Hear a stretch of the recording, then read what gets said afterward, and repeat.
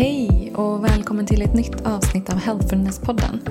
Det är jag som är Sandra Gärtner och som ni vet så har vi på Team Healthfulness tagit sommarlov den här sommaren. Och därför får ni varannan vecka lyssna på våra favoritavsnitt i repris. I höst är vi tillbaka som vanligt och har du tips på ämnen eller gäster som du vill höra i podden så kan du skriva till oss på Instagram @healthfulnesspodden eller slänga iväg ett mejl på healthfulnesspodden@gmail.com. I dagens favoritrepris återupptäcker vi avsnitt 29 med Pamela von Sabljard. Ett avsnitt om långsamhet, om att vilja fly sin femininitet och om att lära sig av sin egen historia. Jag personligen inspireras väldigt mycket av Pamelas sätt att våga hålla sig själv i sin egen sårbarhet. Hon vågar ta sig tid och känna in och agera utifrån det. Att ta radikalt eget ansvar som Pamela också säger i avsnittet.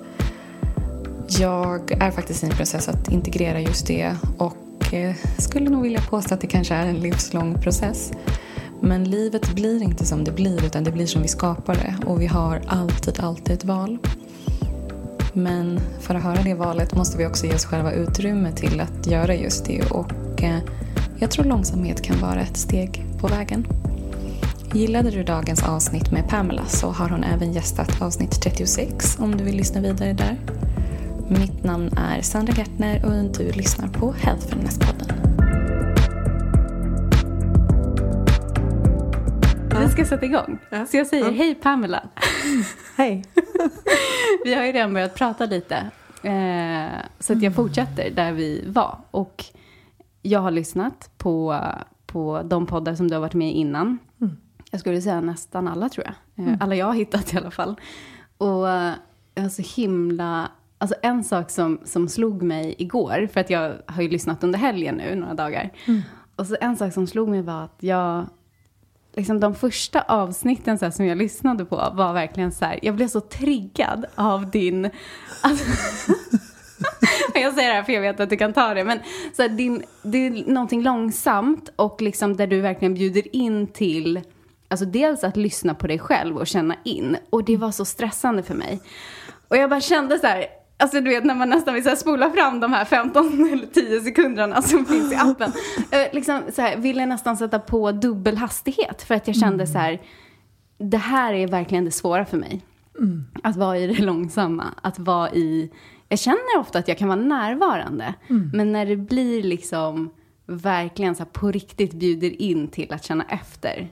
Då blir jag... Alltså det liksom... Det märkte jag... Jag var inte så medveten om det här innan faktiskt. För jag har nog inte så många... Långsamma... Om du förstår vad jag menar med det. Personer i... Alltså i min närmsta närhet. Utan alla är väldigt... Och jag vet att du är snabb. Så det här är ju... Det här är ju något du gör väldigt medvetet. Men en annan sak som jag också märkte då... Gud, jag bara babblar på här. Jag inser att jag har bara sagt hej. Det är världens roligaste intro. Men jag märkte i alla fall att jag lyssnade på en annan podd där du var med. Där du hade ett helt annat tempo. Och det var så spännande. Och det var verkligen så här bara, okej, tempo, shit vad det är. Det är verkligen en faktor. I livet och i relationer och i människor och i liksom hur man upplever livet. Och innan jag ska fråga dig den första frågan så ska jag säga en sak till. Och det är att igår innan jag skulle sova så märkte jag hur jag typ checkade in med mig själv. För att jag hade lyssnat på poddar med dig hela dagen. Så det var som att jag bara så här... Ja, det var liksom... Det sådde ett litet frö i mig. Hej Pamela. Hej.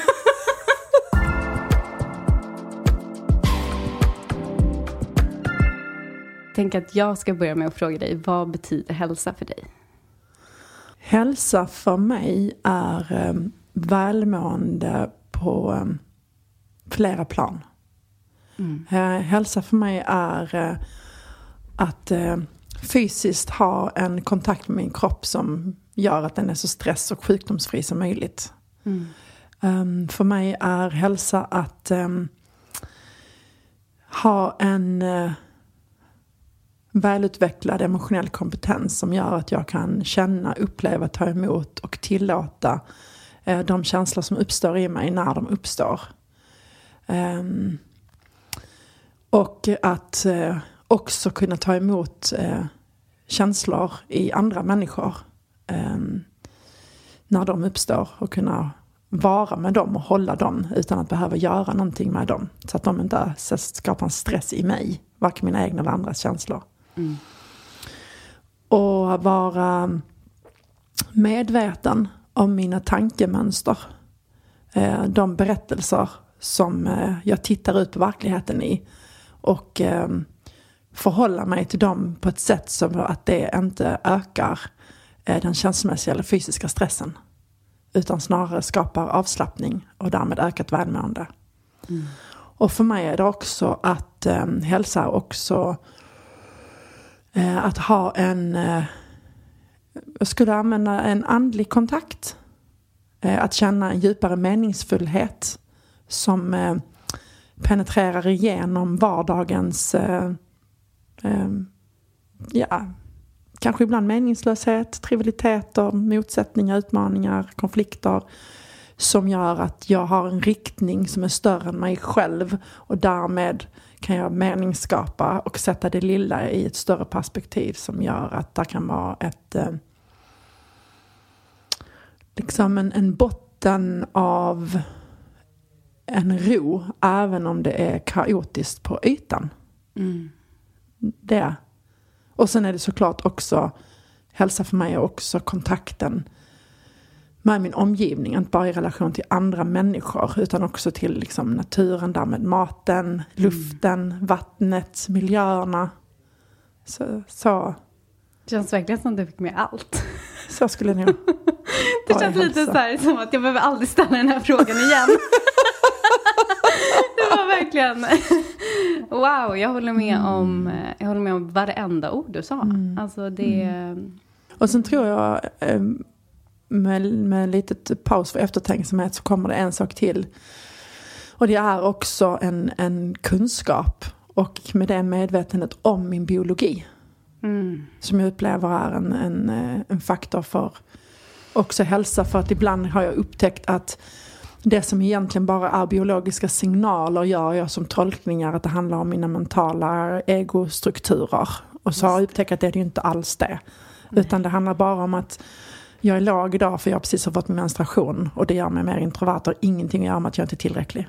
Utan det är bara min tillräcklighet som kickas igång i mitt mentala struktur för att energin är låg och hormonerna är annorlunda i min kropp. Och då behöver jag inte springa runt och försöka göra någonting åt det. Utan bara slå på Netflix och dra en filt över mig och äta chokladglass. Fast det ska jag egentligen inte göra utan skratta äldre kanske för att det ökar ju värmet i kroppen. Men ibland så blir det bara chokladglass liksom. Så typ. Den upplever jag är viktig. Verkligen. Att vi är designade vid flockdjur. Så är jag ensam för länge utan hudkontakt. Så är det en risk att jag börjar hitta på att livet är lite mer färglösare, meningslöst. Och så kan jag gå in och låtsas att det handlar om mitt ego och så ska jag göra någonting med det. Men det handlar bara om att jag behöver hudkontakt. Jag behöver ett varmt bad. Jag behöver smörja min kropp. Jag behöver sätta på mig kläder som uppger liksom just det. Köpa tyngdtäcke på Ica Maxi liksom. Eller be om en kram. Just det. Det är samma här, väldigt många dörrar som känns så här halvöppna nu. Jag vet nästan inte vart vi ska gå, men jag tänker att om vi bara tar typ i alla fall. Hey, it's Ryan Reynolds and I'm here with Keith, co-star of my upcoming film If, only in theaters May 17th. Do you want to tell people the big news? All right, I'll do it. Sign up now and you'll get unlimited for $15 a month and 6 months of Paramount Plus Essential Plan on us. Mintmobile.com/switch. Upfront payment of $45 equivalent to $15 per month. Unlimited over 40 gigabytes per month. Face lower speeds. Videos at 480p. Active Mint customers by 531.24 get 6 months of Paramount Plus Essential Plan. Auto renews after 6 months. Offer ends May 31st, 2024. Separate Paramount Plus registration required. Terms and conditions apply if rated PG. There's never been a faster or easier way to start your weight loss journey than with PlushCare. PlushCare accepts most insurance plans and gives you online access to board-certified physicians who can prescribe FDA-approved weight loss medications like Wegovy and Zepbound for those who qualify. Take charge of your health and speak with a board-certified physician about a weight loss plan that's right for you. Get started today at plushcare.com/weightloss. That's plushcare.com/weight-loss. plushcare.com/weight-loss. Liten stund och pratar om den här långsamheten som jag ändå tycker blev så påtaglig. När började du liksom embracea den i ditt liv?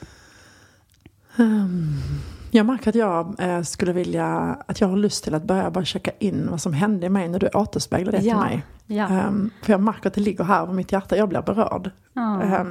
Märker jag. Och jag behöver bara säga det så att det kan liksom släppa och så något annat kan få ta plats. Men jag blir berörd för att det har tagit många medvetna val och en hel del integrering. Så när du återspeglades på tänkte, what? Is she talking about me?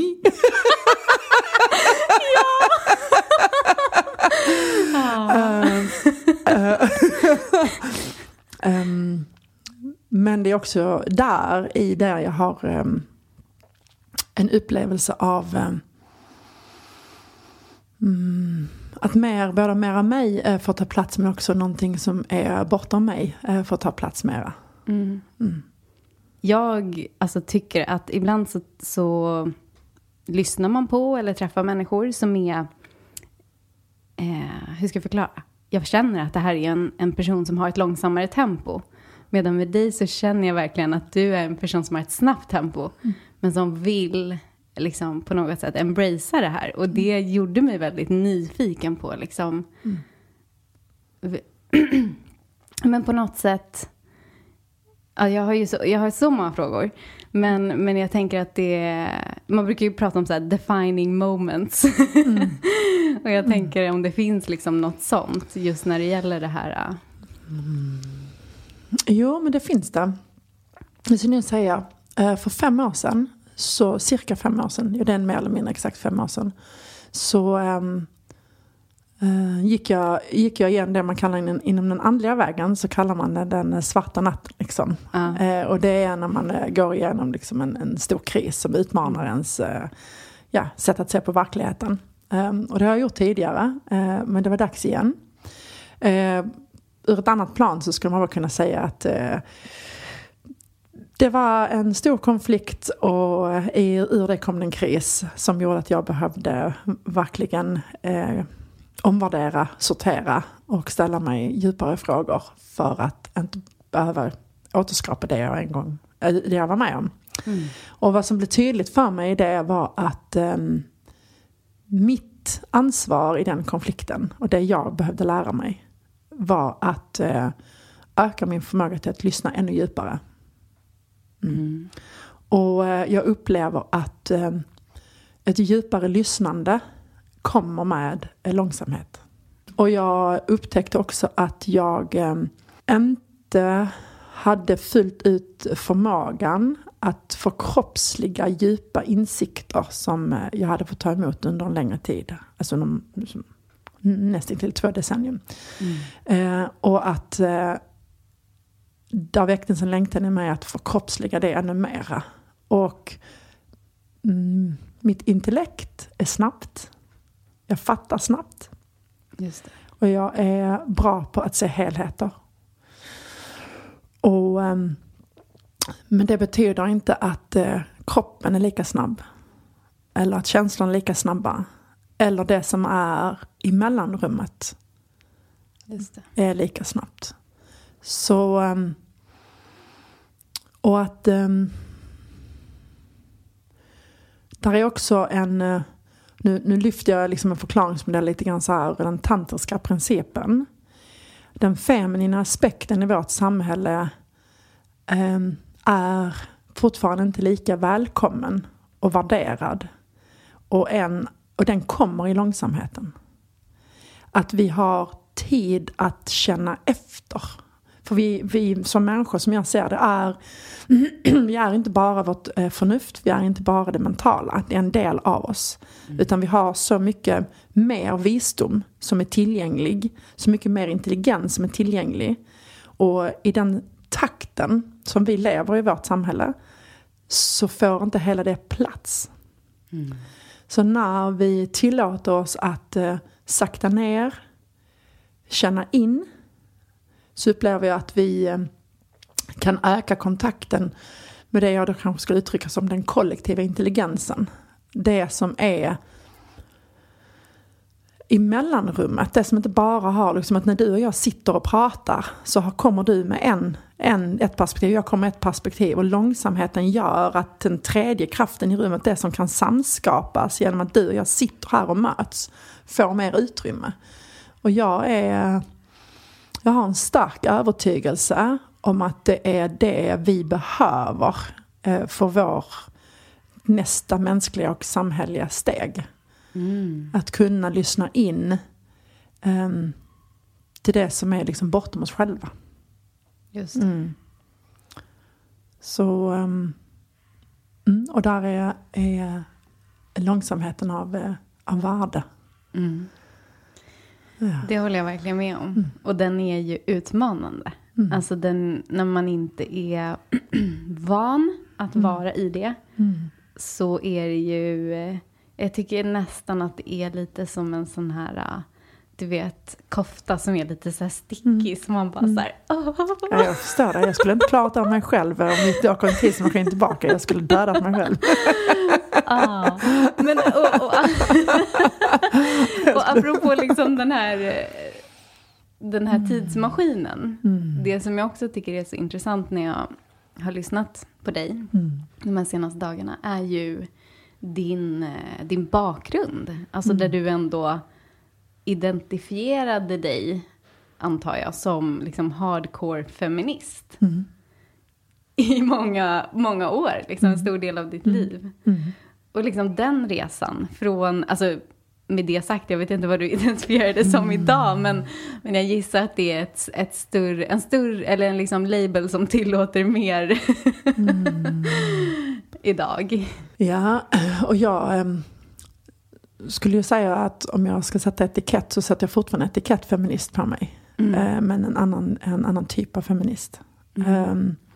För då var jag en likhetsfeminist, och det betyder att det fanns ingen skillnad mellan män och kvinnor. Just det. Och den var ju också ett uttryck för min egen personliga kamp att vara lika värderad som mannen eller pojken i samhället. Att jag inte hade mognat in i min psykologiska mognad och kunnat omfamna att mjukhet är lika värdefullt som hårdhet. Att snabbhet är lika värdefullt som långsamhet. Att känsla är lika värdefullt som förnuft. Och så vidare och så vidare. Och att jag fortfarande behövde bevisa, alltså omedvetet som kvinna, att jag hade ett lika stort värde. Och att jag inte hade kunnat omfamna det. Och när jag sen öppnade och började utforska den tantriska vägen. Och fick upplevelser gång på gång som visade mig att där är någonting bortom den berättelsen jag går och bär. Just det. Så fick jag byta ut berättelsen.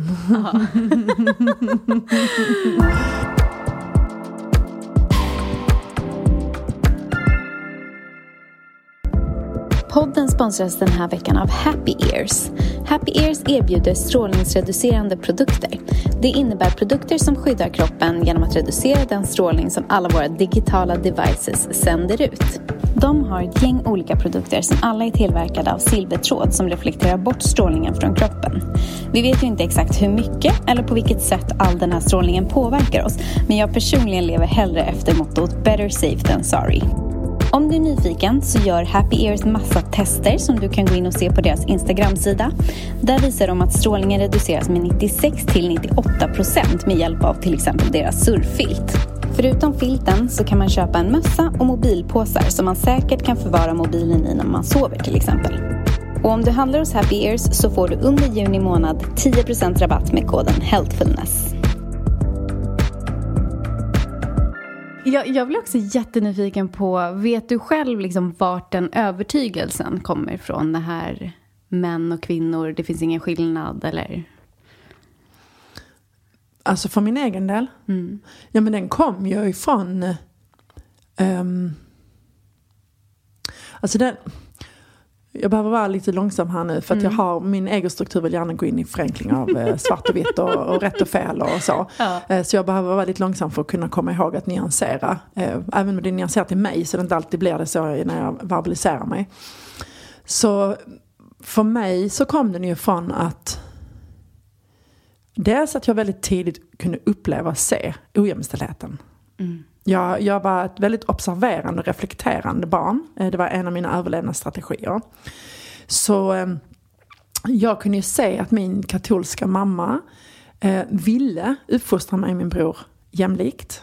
Och det var det hon sa med orden. Och sen såg jag att hon gjorde det i vissa områden till handling. Med att vi båda två skulle städa, skulle ha uppgifter hemma. Båda två fick liksom bestraffningar när vi inte skötte det och så vidare. Men när det kom exempelvis till det sexuella området. Så blev min brors sexualitet, de uttrycken han gav för sin sexualitet som mina föräldrar kunde uppmärksamma. Då blev det, ja men det är sånt pojkar är. Just det. Mina uttryck för min sexualitet som var väldigt likartade min brors, eller mer eller mindre lika. Då blev jag en hora. Och jag blev kontrollerad.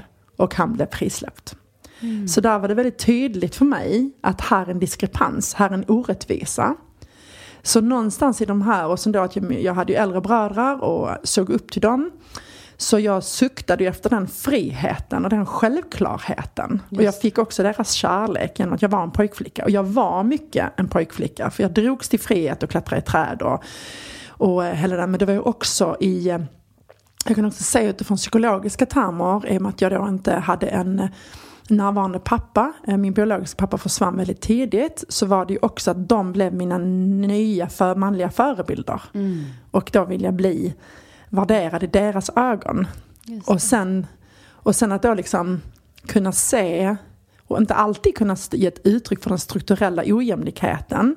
Men någonstans så fattade jag ju att vara man var mer makt.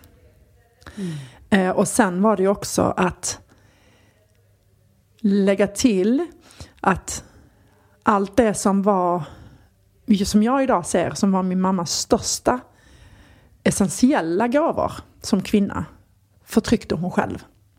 Eller så kom de ut på ett sätt som var väldigt förödande. Alltså väldigt okontrollerade, manipulativa, våldsamma, oberäkneliga, kaosartade. Förutom då att hon också liksom hade den här extremt liksom, kärleken.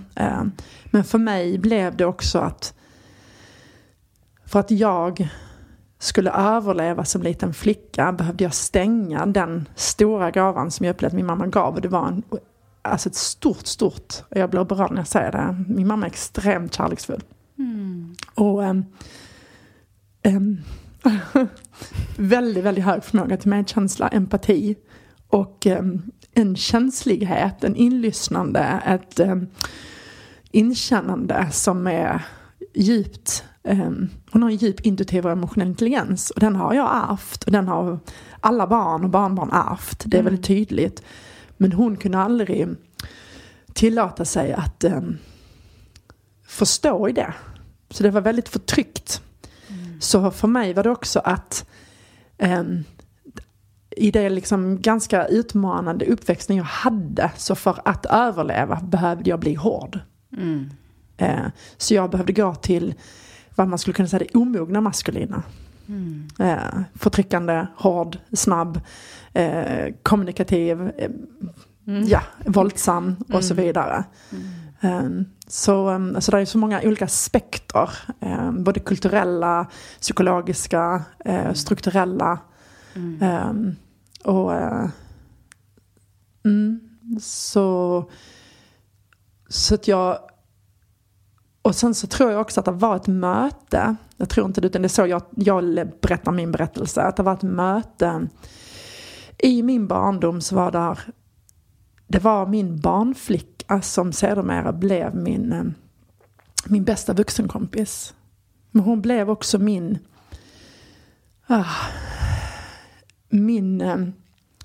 vuxna förebild av hur en vuxen kunde lyssna på ett barn. För min mamma hade väldigt auktoritär förhållningssätt.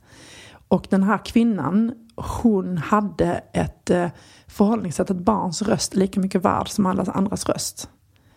Och för mig blev det en grundvärdering, alla människors lika värde. Så det är liksom mitt möte med henne och hur hon präglade mig bortom mina föräldrars prägling. Det var någonting essentiellt som redan jag upplever fanns i mig. För jag kunde se när jag som liten unge liksom, jag tog ställning för de svagare och det är som att jag hade den där i mig. Och hon med mötet med henne så visar hon mig någonting annat än det jag var van vid. Så att jag tror att det mötet, den grundvärderingen med allt andra jag delar skapade feministen i mig. Någonstans där. Så fint, skapade feministen i mig. Det är verkligen, och alla identiteter som vi tar på oss skapas någonstans. Liksom. Så det var ju längtan efter alla människors lika värde, friheten att vara flicka, friheten att vara kvinna och friheten att verkligen vara jag. Det du sa också, det här med att just att du kunde se att din mamma, alltså tolkar jag det rätt som att du egentligen blev på vissa sätt en spegelbild för henne? Many of us have those stubborn pounds that seem impossible to lose, no matter how good we eat or how hard we work out. My solution is PlushCare. PlushCare is a leading telehealth provider with doctors who are there for you day and night to partner with you in your weight loss journey. They can prescribe FDA-approved weight loss medications like Wegovy and Zepbound for those who qualify. Plus, they accept most insurance plans. To get started, visit plushcare.com/weightloss. That's plushcare.com/weightloss. A lot can happen in 3 years, like a chatbot may be your new best friend. But what won't change? Needing health insurance. United Healthcare Tri-Term Medical Plans, underwritten by Golden Rule Insurance Company, offer flexible, budget-friendly coverage that lasts nearly 3 years in some states. Learn more at uh1.com. Det hon hade förtryckt, ville du liksom inte förtrycka? Eller att du på något sätt ville, du kunde kanske heller inte, det kanske inte var att du inte ville, utan att...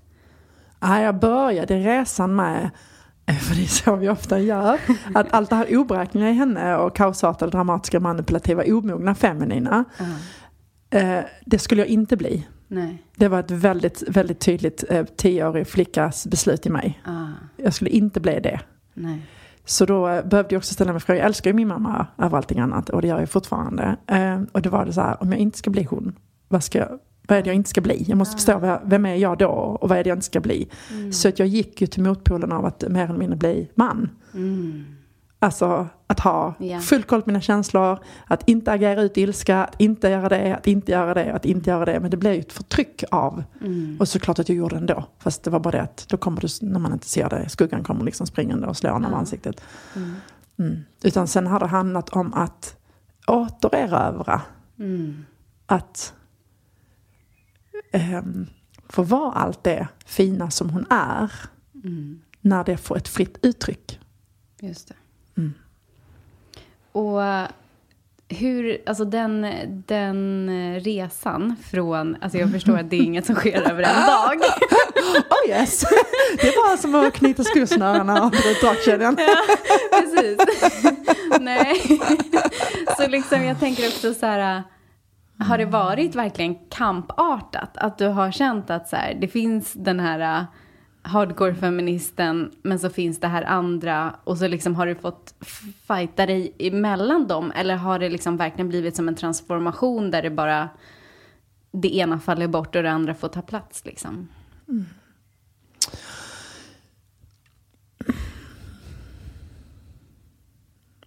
Alltså mer kanske som en transition, så skulle jag nog säga mer. Jag kommer ihåg väldigt tydligt, jag stod här uppe i Stockholm på scen inför 300 människor. Och då hade jag liksom, över 10 år jobbat med att i skola och alltså förskola, skola, det var ju ändå upp till universitetet och även liksom i Sverige, utanför Sverige, från söder till norr. Och även i liksom inom andra organisationer och företag jobbat med att förmedla hur vi kan skapa liksom en verksamhet på lika villkor. Men samtidigt så hade ju också min inre resa börjat förflytta sig djupare och djupare. Och glappet däremellan ökade. Så när jag stod, och det hade börjat skava, för jag hade börjat kunna se ett par år tillbaka att jobba med likabehandlingsplanen, jobba med olika diskrimineringsområden oavsett om det handlar om kön eller liksom, etniciteter eller sexuell läggning och så vidare. Så såg jag det liksom som en metafor av att det var som ett träd. Och att det var liksom trädverket. Men att stammen och roten handlar om någonting helt annat. Om du verkligen vill ha en beteendeförändring och ett fokus i orsaken av varför vi gör som vi gör. Och varför vi har liksom att våra barn och unga inte får det de behöver liksom, i skolan. Alltså när jag tittar på vad är det djupare lagret, och det hade liksom att väcka mitt intresse, och jag hade liksom börjat ta kontakt med hjärnforskare, ta kontakt med människor som jag upplevde liksom låg före och hade perspektiv, hade utforskande samtal. Och det kärnan jag kom ner till, det är våra rädslor. Som hindrar oss ifrån att frigöra liksom den potentialen vi har förmågan att vara. Och sen är det en väldigt förenkling att uttrycka det den meningen. Men liksom, det var där. Så jag stod på scen liksom, och så bara kände jag kan inte göra det här mer. Och då hade det brunnit som en eld i mig. Jag kan inte göra det på det här sättet längre. Jag behöver göra det på ett annat sätt. Så det var liksom början på en transition. Och där ska man nog ganska mycket kunna säga att jag släppte liksom den kostymen ganska ordentligt och steg ur den. Och sa okej, nej. Jag kan inte, där finns andra nu som kan prata om detta. Jag kan inte göra det längre. Modigt. Jag behöver gå djupare. Det måste ju ha varit alltså jag tänker sen när man har haft en identitet så länge. Och också som är rotad i liksom barndoms trauman egentligen. Att bara, okej. Nu släpper jag det här. Jag har aldrig tittat på det så, men när du säger det så, ja. Det var bara så självklart, jag kunde liksom inte mera. Nej.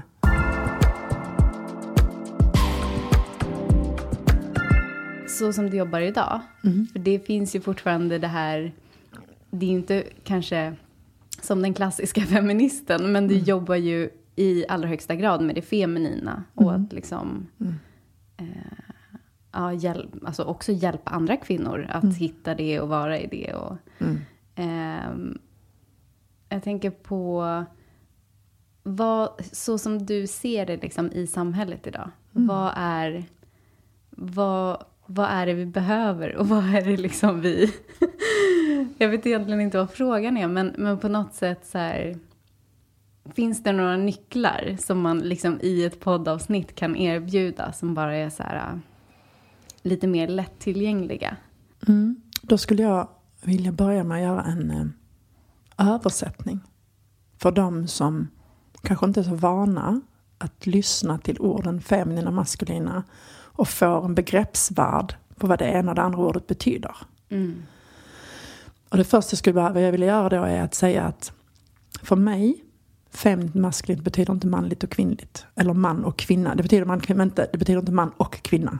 Utan feminint och maskulint bor i varje människa oavsett kön.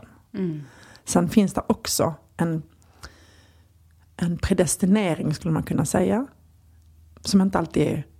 Den kan generaliseras. Man kan inte säga att det är så för alla.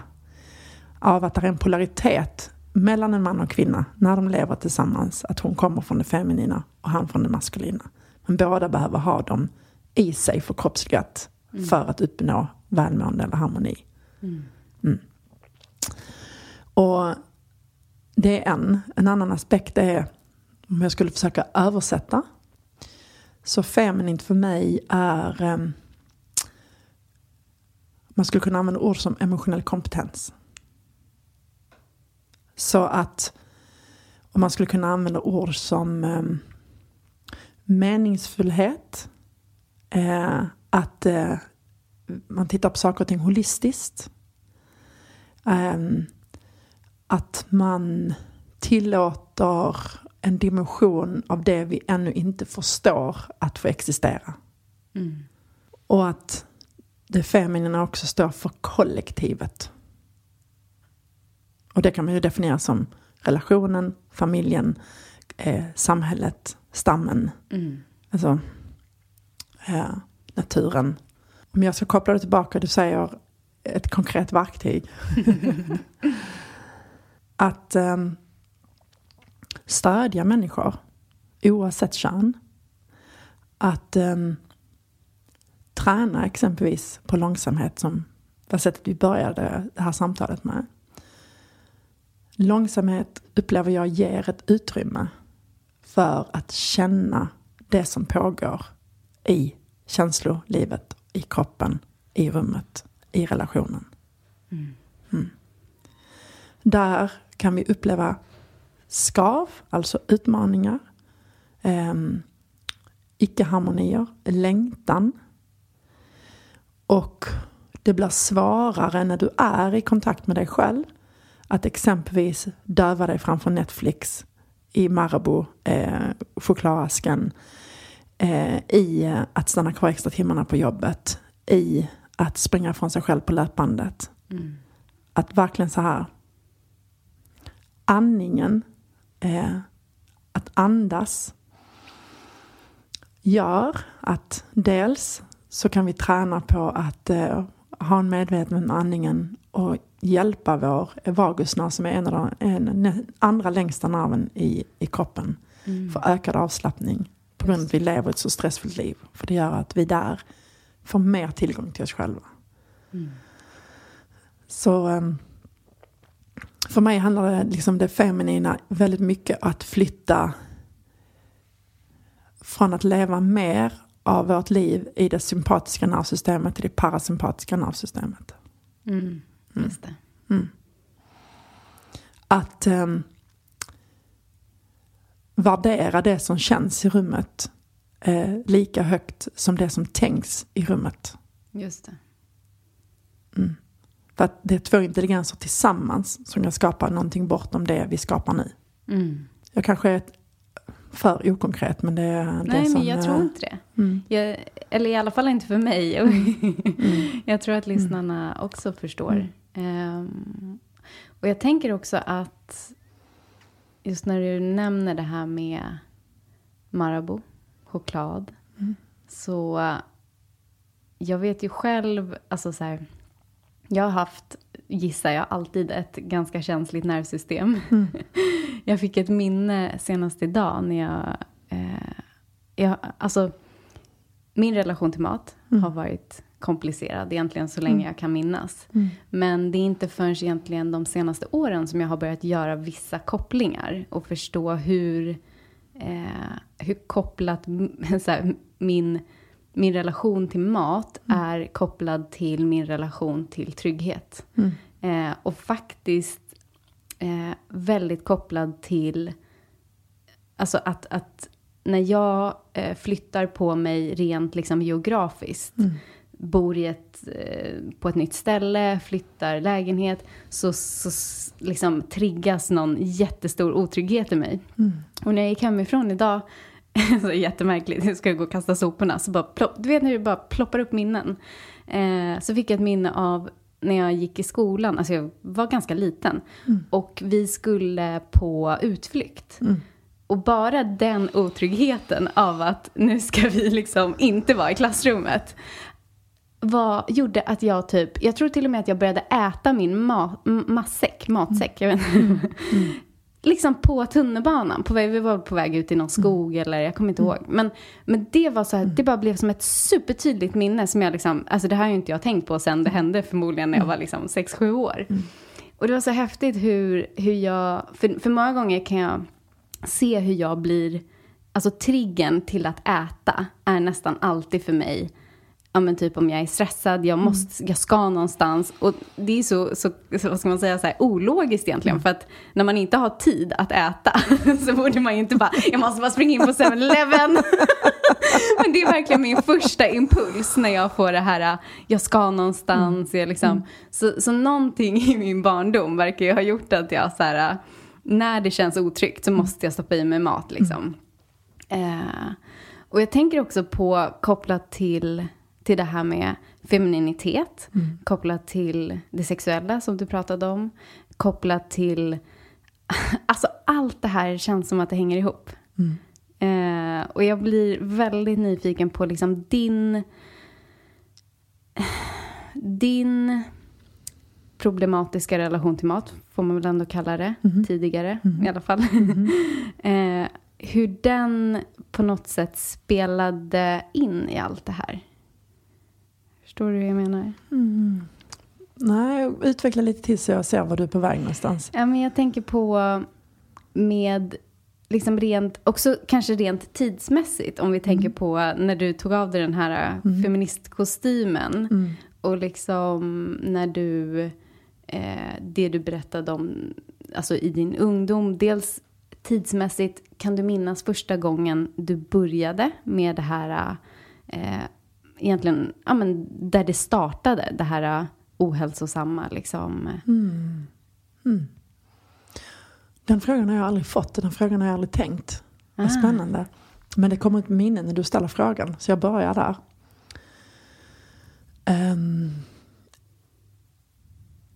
Jag är inte gammal. Jag får ett minne av när jag är 5-6 år. Där jag är på besök hos min biologiska pappa. Och där har varit en otrygg situation. Och jag går och stjäler hasselnötssmör i skafferiet. Och sitter och gömmer mig och äter det.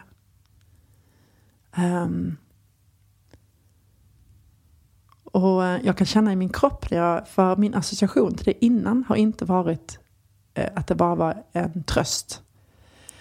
Men jag upplever att jag känner i min kropp att det är ett känslominne att det var tröst. Så jag kan säga att där någonstans börjar någon form av koppling i mitt system av mat och tröst. Sen brukar jag, när jag pratar om detta, börja min berättelse när jag är 15-16 och börjar gå i utvecklingen av anorexia. Och som sen slår över till bulimi. Och där kan jag se tydligt, det jag upplever när jag har tittat och utforskat och upplevt, så ser jag tydligt att det är det var ett sätt för mig att försöka hantera livet. Alltså att kontrollera liksom hela den här transition mellan flicka och kvinna, osäkerheten i tonårstiden, att kunna vara med föränderligheten i min egen fysiska kropp. Ja. Just det. Och den här att gå från att vilja vara vald och älskad, som är ju en del av ungdomstiden, och att då vända det mot mig själv, för att det fanns redan sår av att vara bortvald, att där var redan en startad berättelse och ett antagande i mitt system över att jag inte var älskas. Just det. Ja, som är jättevanligt när du har alltså traumaövergivenhet, som jag har både på mamma och pappas sida. Det är också så intressant, för Teal Swan, som är en av mina favoriter, hon pratar väldigt mycket om att självhat är en coping mechanism. Ja. Och det har jag liksom, jag blev så här, när jag hörde det, jag bara, va? Nej, hur? Men då tänker jag också på, för det, alltså alla beteenden egentligen som vi har, där vi, vad ska man säga, är så liksom oschyssta mot oss själva, är ju någon form av självhat liksom. Kan du berätta lite liksom, har du, för jag tänker så här, när man har haft en osund relation till mat, och man har haft anorexia, bulimi, kan det finnas liksom spår av det idag? Inte kanske beteendet liksom inte äta eller kräkas, men liksom det här självhatet och liksom det som någonstans var grunden till. Förstår du vad jag menar med det? Ja, jag märker att jag blir så fylld av kärlek i hjärtat när du ställer frågan.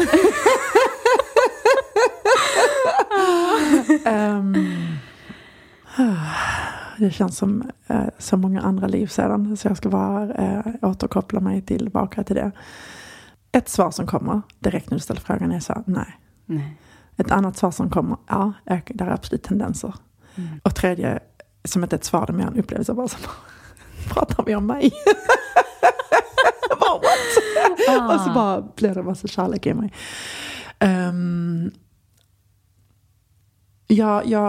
Du frågade om vändpunkter innan. Jag har ett tillfälle som för mig är en väldigt tydlig vändpunkt. Och det var när jag bestämde mig för att jag skulle be om hjälp med mina ätstörningar. För det hade jag hållit på över 10 år att försöka sluta. Och misslyckas då ju dagligen, mer eller mindre, och flera gånger om dagen. Men där var... Liksom jag hade varit rätt så mycket sån här i min personlighet. Liksom, tick bucket list. Det var det jag ägnade mig åt mellan 23 och 3. Liksom, ja, men lite mindre än 30 bara. Tick, liksom. Alla drömmar skulle liksom tickas av och det var jag bra på. Men det var ju mer den här... jag ska göra det kort. Så det jag upplever inte självhat idag. Nej. Alltså jag har så djup självkärlek.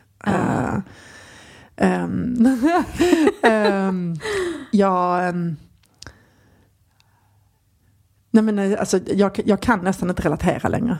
Så kan jag känna. Jag kan nästan inte relatera längre. Jag vet att jag har levt en stor del av mitt vuxna liv utan att smaka, lukta, uppleva maten i kroppen. Och jag blir berörd när jag tänker på det. Alltså för att äta, de flesta gånger jag äter nu, också kopplat till långsamheten, är det är en fucking symfoni i systemet. Alltså att dricka liksom en perfekt varm choklad som jag har stående bredvid mig här, liksom, och känna att det bara går under huden liksom, i större del av hela kroppen, och känna chokladen och få munorgasmer och liksom ibland slår det mig och bara tänkte jag har levt utan detta. Alltså tänkte jag liksom valde så många år att leva utan upplevelsen av gud, hur en sellerius verkligen känns liksom i cellerna. Alltså så och att ha ångest varje gång man stoppar någonting i munnen och liksom ha självhat så fort man stoppar något i munnen som inte är en gurka, till att äta det jag har lust till. Alltså något som är så naturligt, och att större delen välja det som kroppen mår bra av utan att behöva tänka. Utan det väljs för att det är det som vill has. För att det kommer från en plats av att det är kroppen som sänder signaler vad den behöver.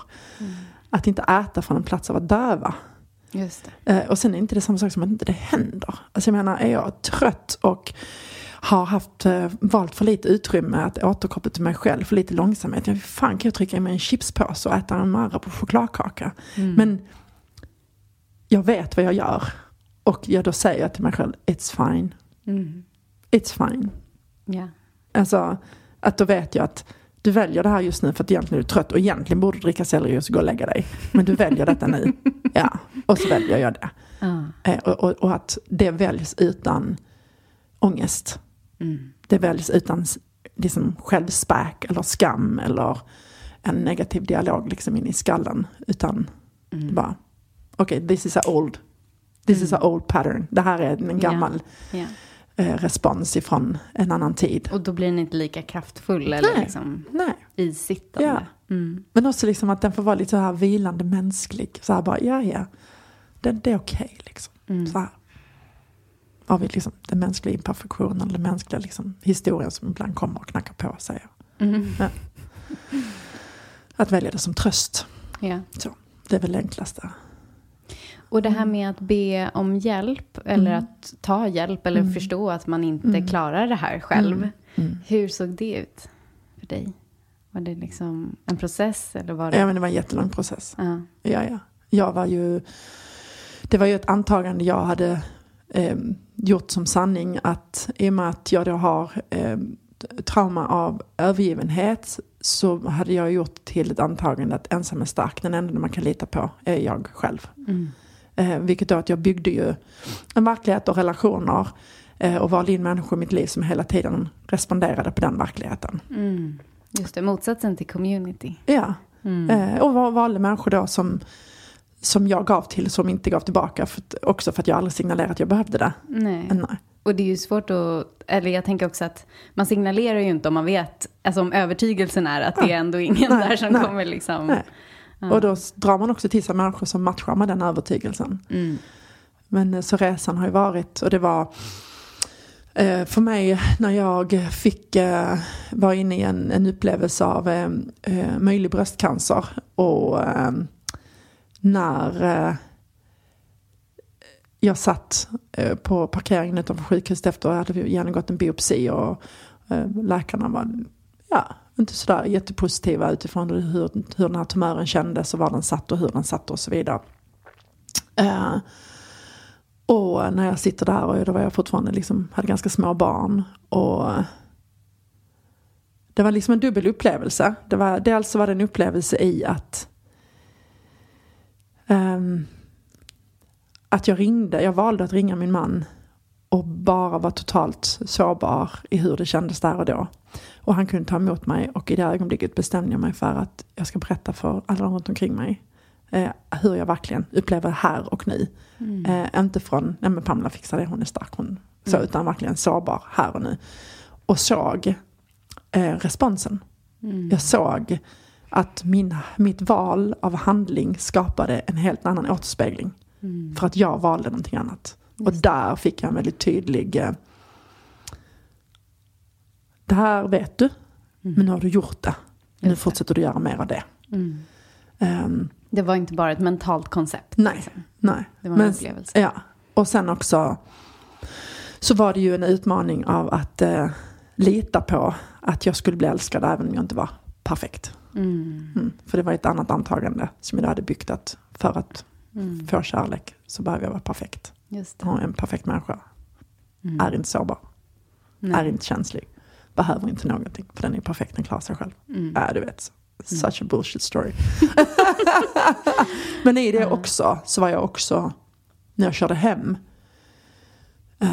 för då hade jag liksom varit på min inre resa ändå under flera år. Och när jag körde hem så var jag också i en väldigt, jag skulle säga en andlig upplevelse av att vara väldigt ett med livet. Och grät av skönheten när jag bara tittade mig runt i naturen och himlen och solen, och det är mirakel av att vi lever. Att vi får möjlighet att vara på den här lilla planeten i det här oändliga universumet och bara springa omkring och vara människa. Och allt vad det innebär och allt vackert det är. Och i det också känna en djup meningsfullhet över att jag har gjort så många livsval från väldigt tidig ålder som har varit så i linje med mina värderingar. Så att jag har levt i hög integritet, vad som är sant för mig. Och en djup tacksamhet för de valen och den meningsfullheten jag kände. Och att känna mig så redo. Att faktiskt om mitt liv skulle avslutas nu så var det okej. Och att det mest utmanande där och då var att inte få se mina barn växa upp. Men att om det bara handlade om mig så kände jag mig väldigt klar. Och det var också väldigt vackert. För då var jag fortfarande ganska ung att känna, fan, ja, you have a lot of shit. Alltså ta hand om här. Men du har också varit väldigt, väldigt i linje med det som är sant för dig. Och de värderingar som är viktiga för dig. Och med det skapat djup meningsfullhet under många år. Och med det kunna känna att vara redo. Och för mig där väcktes också någonting djupare av att dels att tjäna mer. Jag pratar inte om pengar, utan tjäna det som är större än mig. Väcktes ännu djupare i mig. Det var redan någonting jag var inne på. Och att gå djupare in i acceptansen för livets föränderlighet. Sen tog det så här typ 10 år till att integrera för kroppsliga mera det. Men det liksom var en öppning.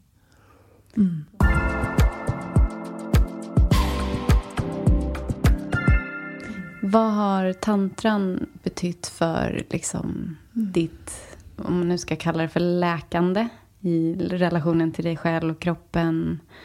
Jag märker att jag blir berörd av din fråga och att det någonstans tar mig till ett ganska ordlöst rum.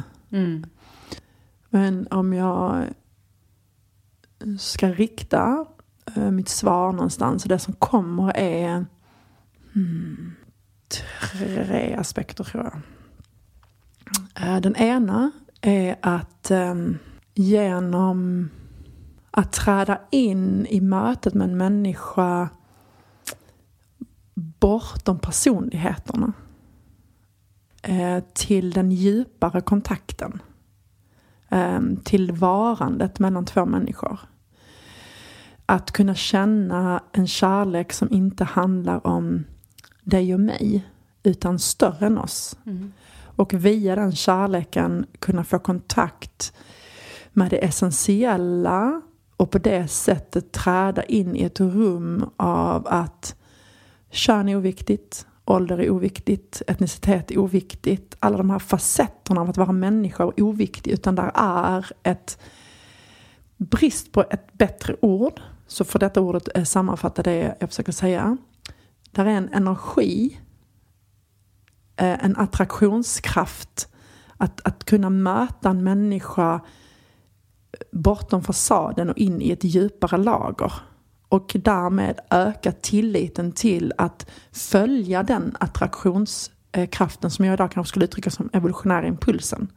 Att jag upplever där är alltså livet har en intelligens. Evolutionen har en intelligens. Och drar oss i en riktning i möten, platser, människor. Där den här attraktionskraften skapar liksom en synergi mellan 2 krafter, så någonting nytt kan uppstå i. Och att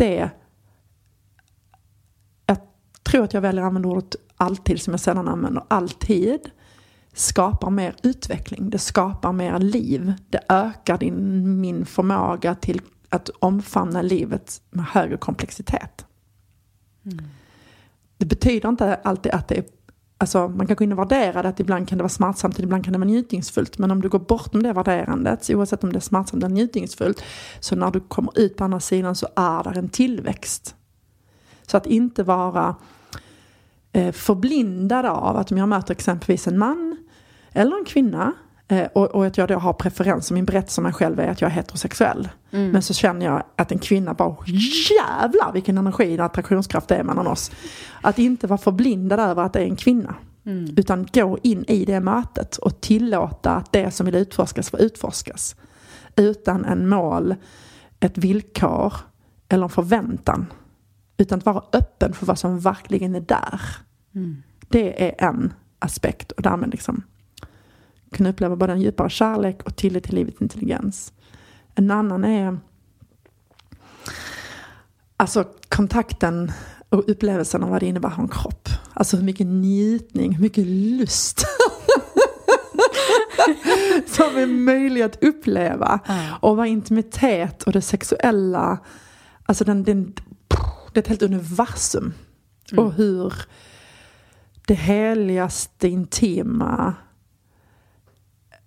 är så djupt andligt. Och att ständigt gå i livet i en djupare upplevelse. Och väldigt mycket mänskligare upplevelse samtidigt.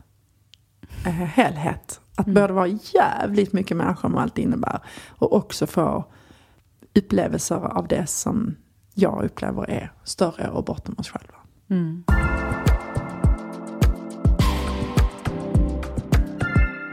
Jag hade kunnat, alltså jag känner verkligen på riktigt, jag hade kunnat sitta här i så här 3-4 timmar till oavbrutet, utan att gå på toa, utan att hämta nytt vatten.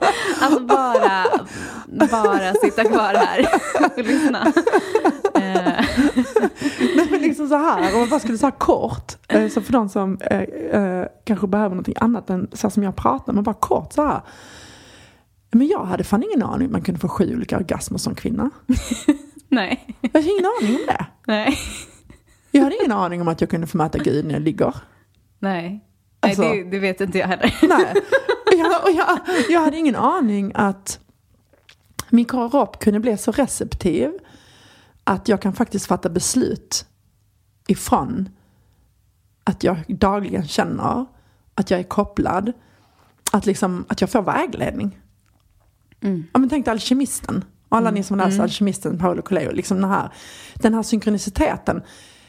Men att kunna känna hur attraktionskraft. Så här dras det. Här ska jag gå. Okej, men varför det? Det vet jag inte. Nej, men bara gå. Och så går jag dit. Och så bara 3 dagar senare. Aha! Nu fattar jag. Nu är den här dörren öppen. Att få liksom en kompass. Alltså jag hör det du pratar om. Det kanske bara är att jag tolkar om det. Men jag brukar ofta tänka på alignment. Att när jag är i liksom alignment med livet och med mitt på något sätt syfte. Och då flödar det väldigt fort. Och då, det är lite som så här, ja men när man liksom åker ner för en rutschkana. Och sen så finns det de situationerna, mötena, jobben där det är som att gå upp för en trappa. Och det är bara liksom anfått och ansträngande. Och, man liksom, och det är så mycket hustle som krävs. Ja, jättebra sätt att uttrycka det. Att vara i linje. Och när jag är i linje, att jag känner, här ska du gå, här är du i linje, här ska du gå, här är du i linje. Att känna det, att känna den dragningen i kroppen. Liksom.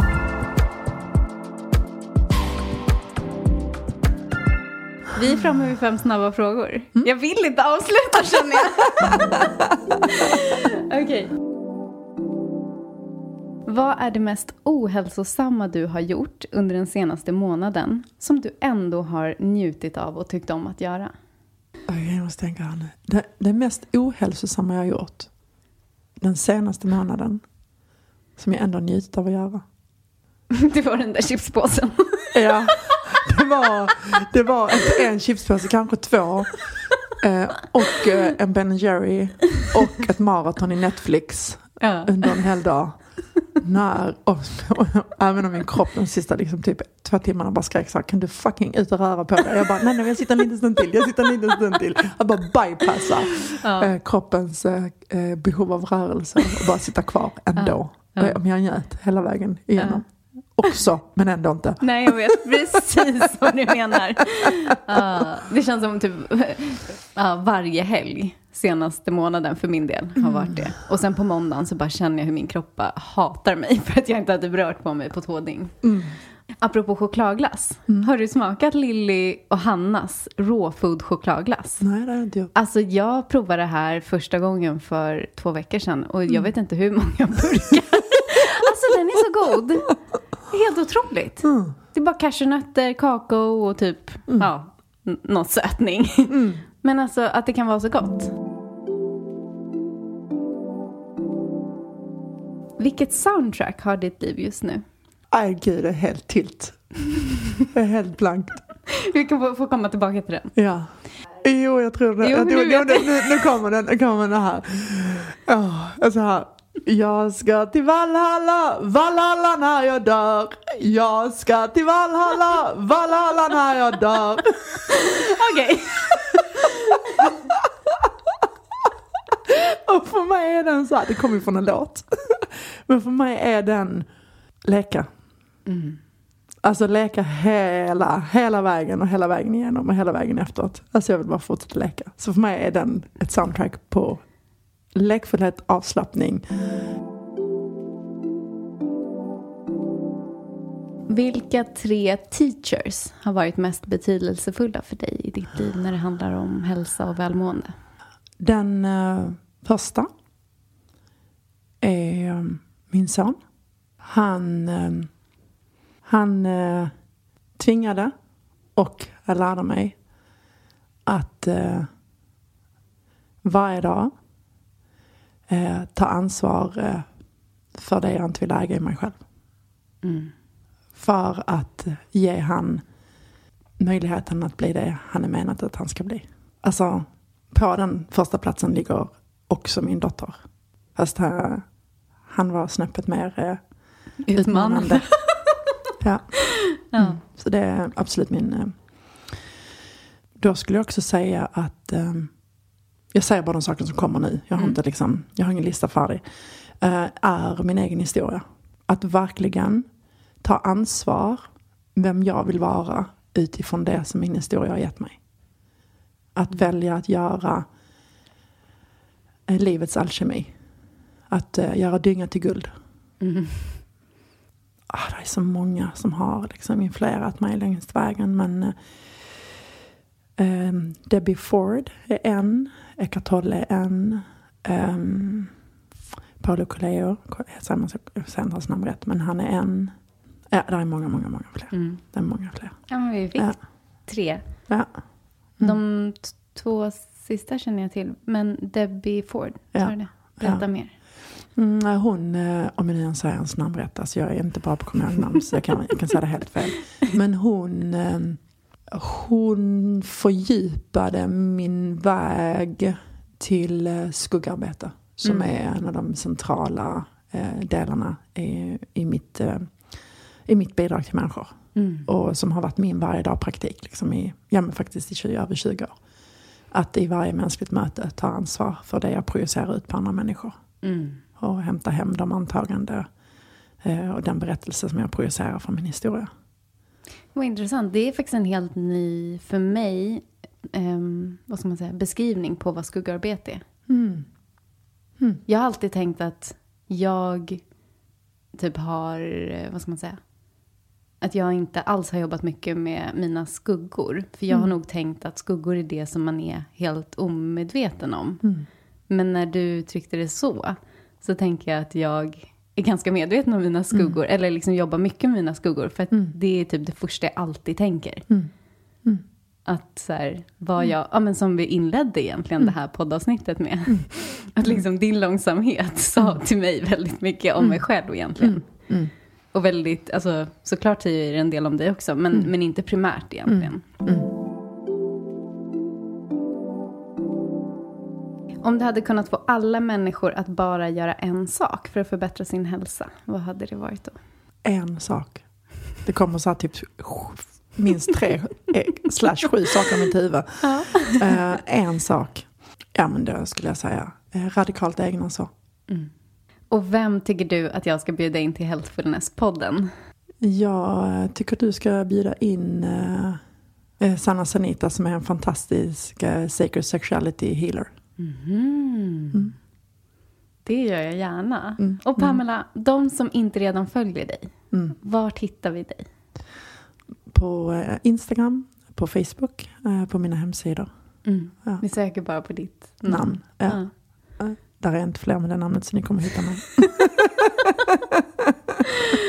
Tusen tack för det här samtalet. Tack själv.